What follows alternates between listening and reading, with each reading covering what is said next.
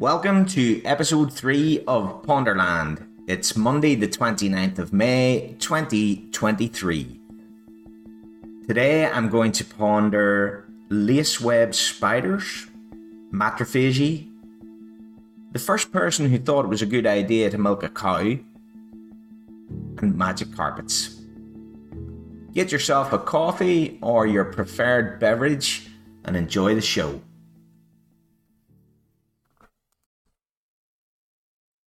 After what feels like 100 days of intense rain and miserable grey skies, when I look out the window now, all I see is glorious sunshine. So a couple of days ago, procrastination came to an end. I knew I needed to go out and start tidying up the back garden.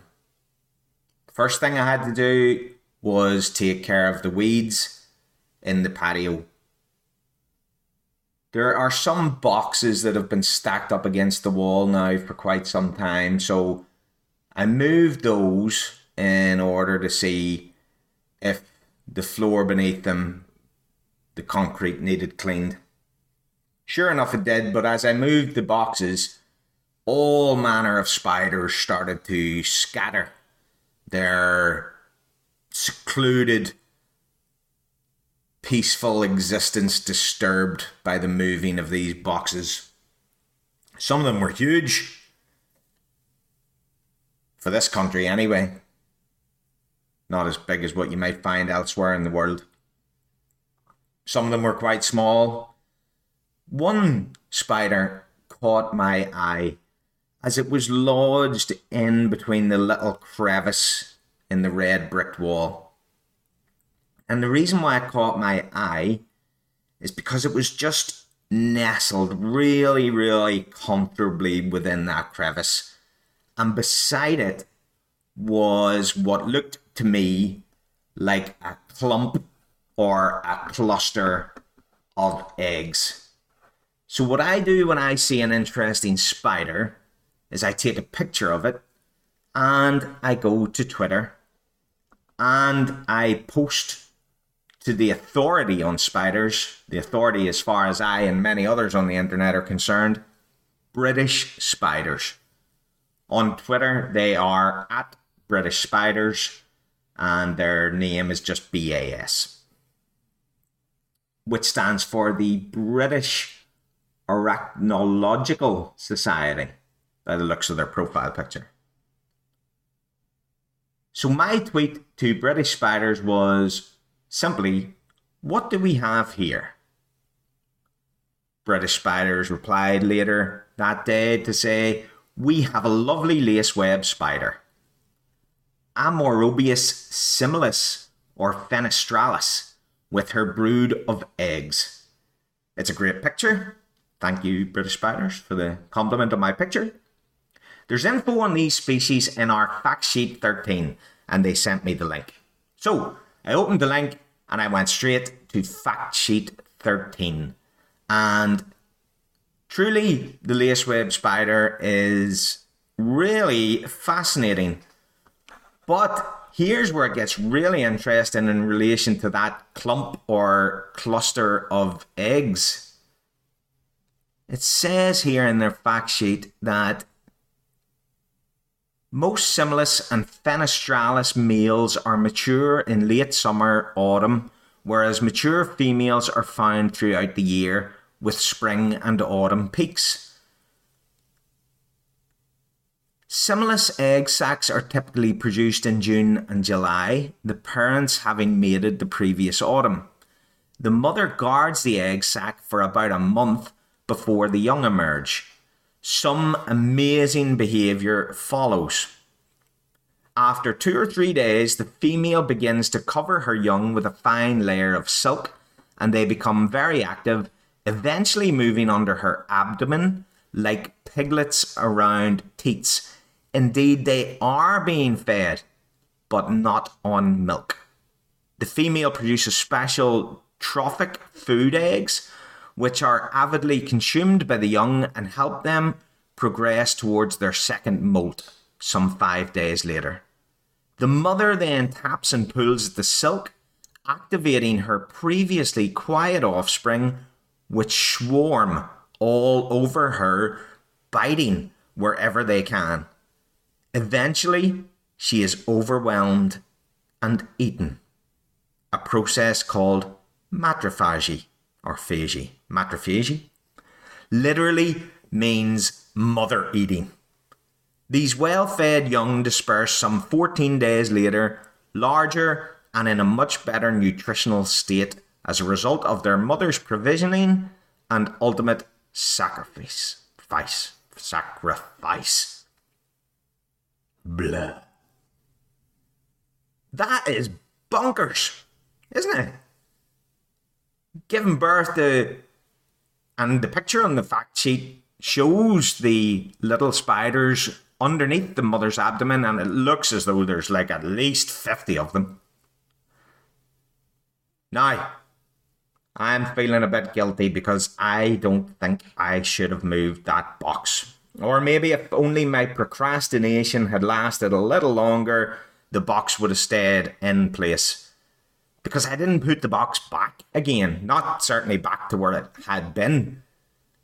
And every day I've gone out since, that spider is nowhere to be seen. The eggs are still there, but the spider isn't. And I'm wondering, have I stupidly exposed that spider to a predator? Could even have been my dog, my Cocker Spaniel, who has eaten spiders in the past. But that day when I moved the box, he was around there sniffing away, and he never touched the spider, certainly not that day anyway. And he was running around, sniffing around everywhere where I'd moved things. But as I say, this is the third day. The eggs are still there. No sign of the spider. Unless the spider has gone and hidden somewhere now more secluded and keeps coming back to check on the eggs at night time. I don't know. But I find that fascinating, even though I now feel a little bit guilty that I might have deprived 50 little spiders of a mother to eat. On that note, I'll take a break.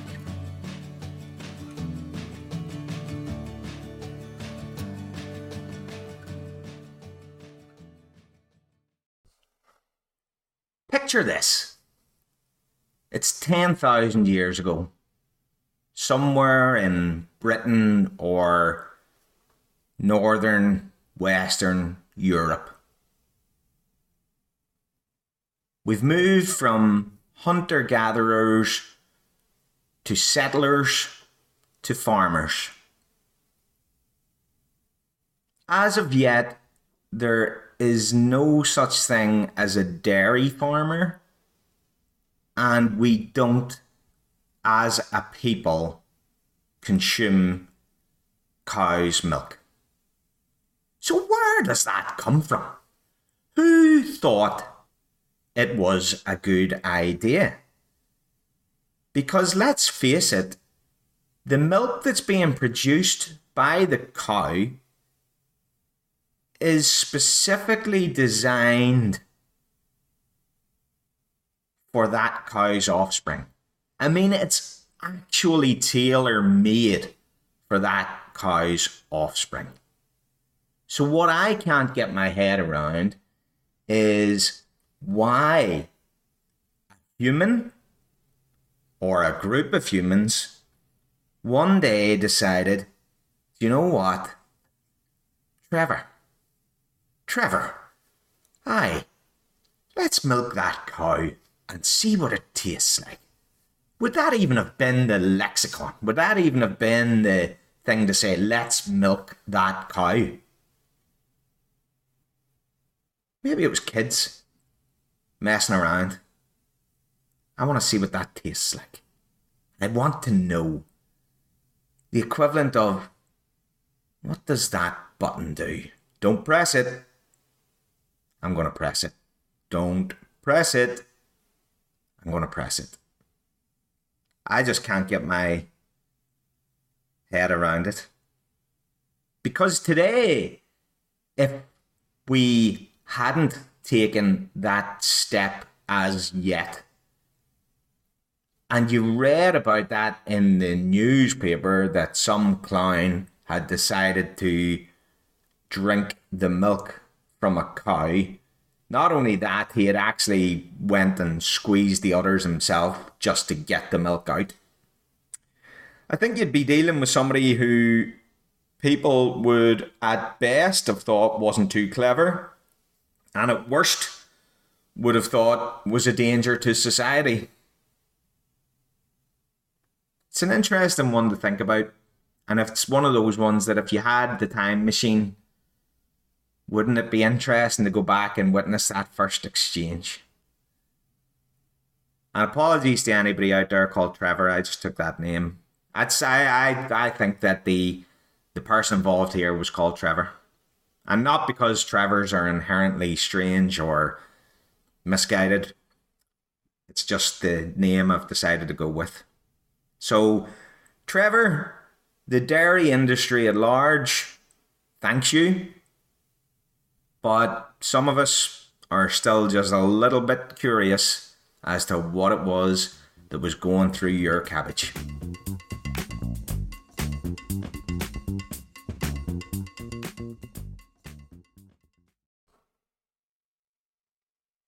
It's a long time since I can even recall seeing a magic or flying carpet in any pop culture.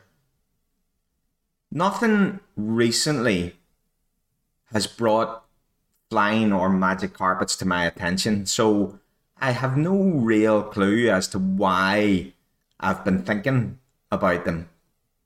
I suspect I was getting so bored with the headline news being all about two television presenters on a UK daytime morning news current. It's not even a news program.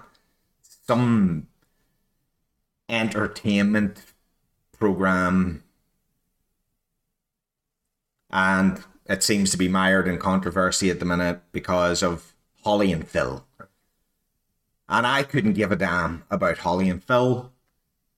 And somehow magic carpets flew into my mind and got me thinking.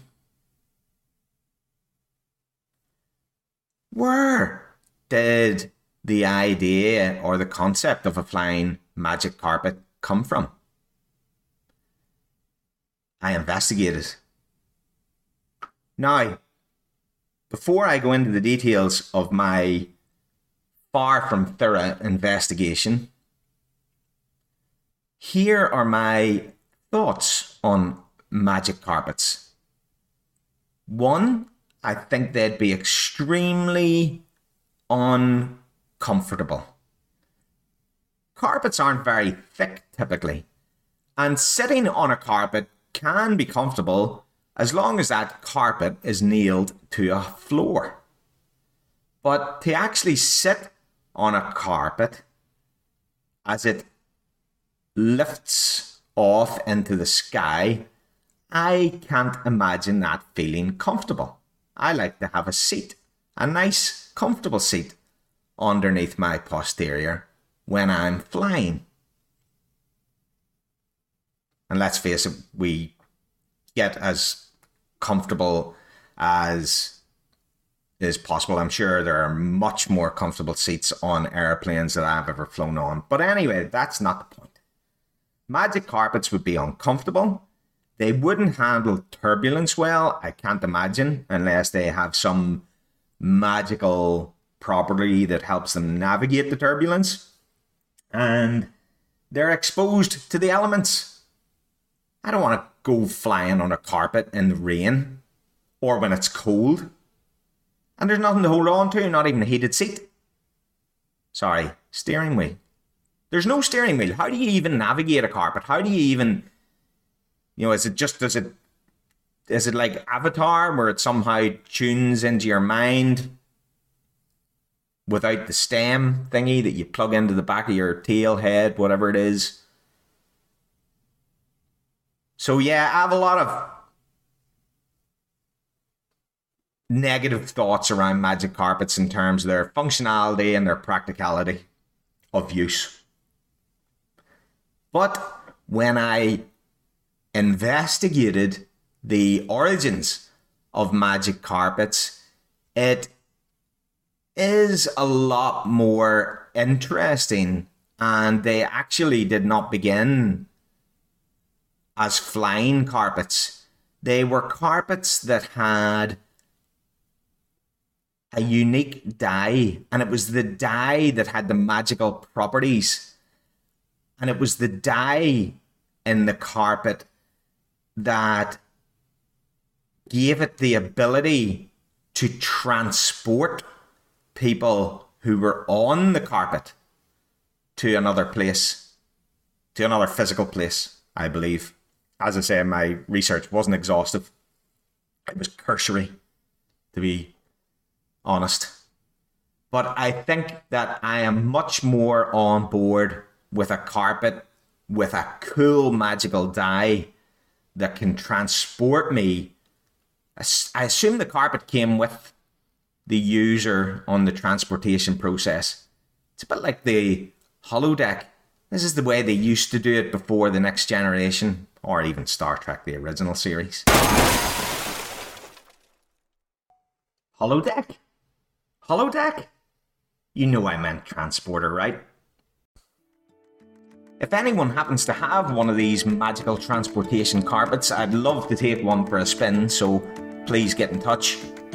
That being said, I think it's fairly safe to say that had these carpets ever existed, I doubt they do anymore. Hope you enjoyed the show. Please tune in for the next one. See ya.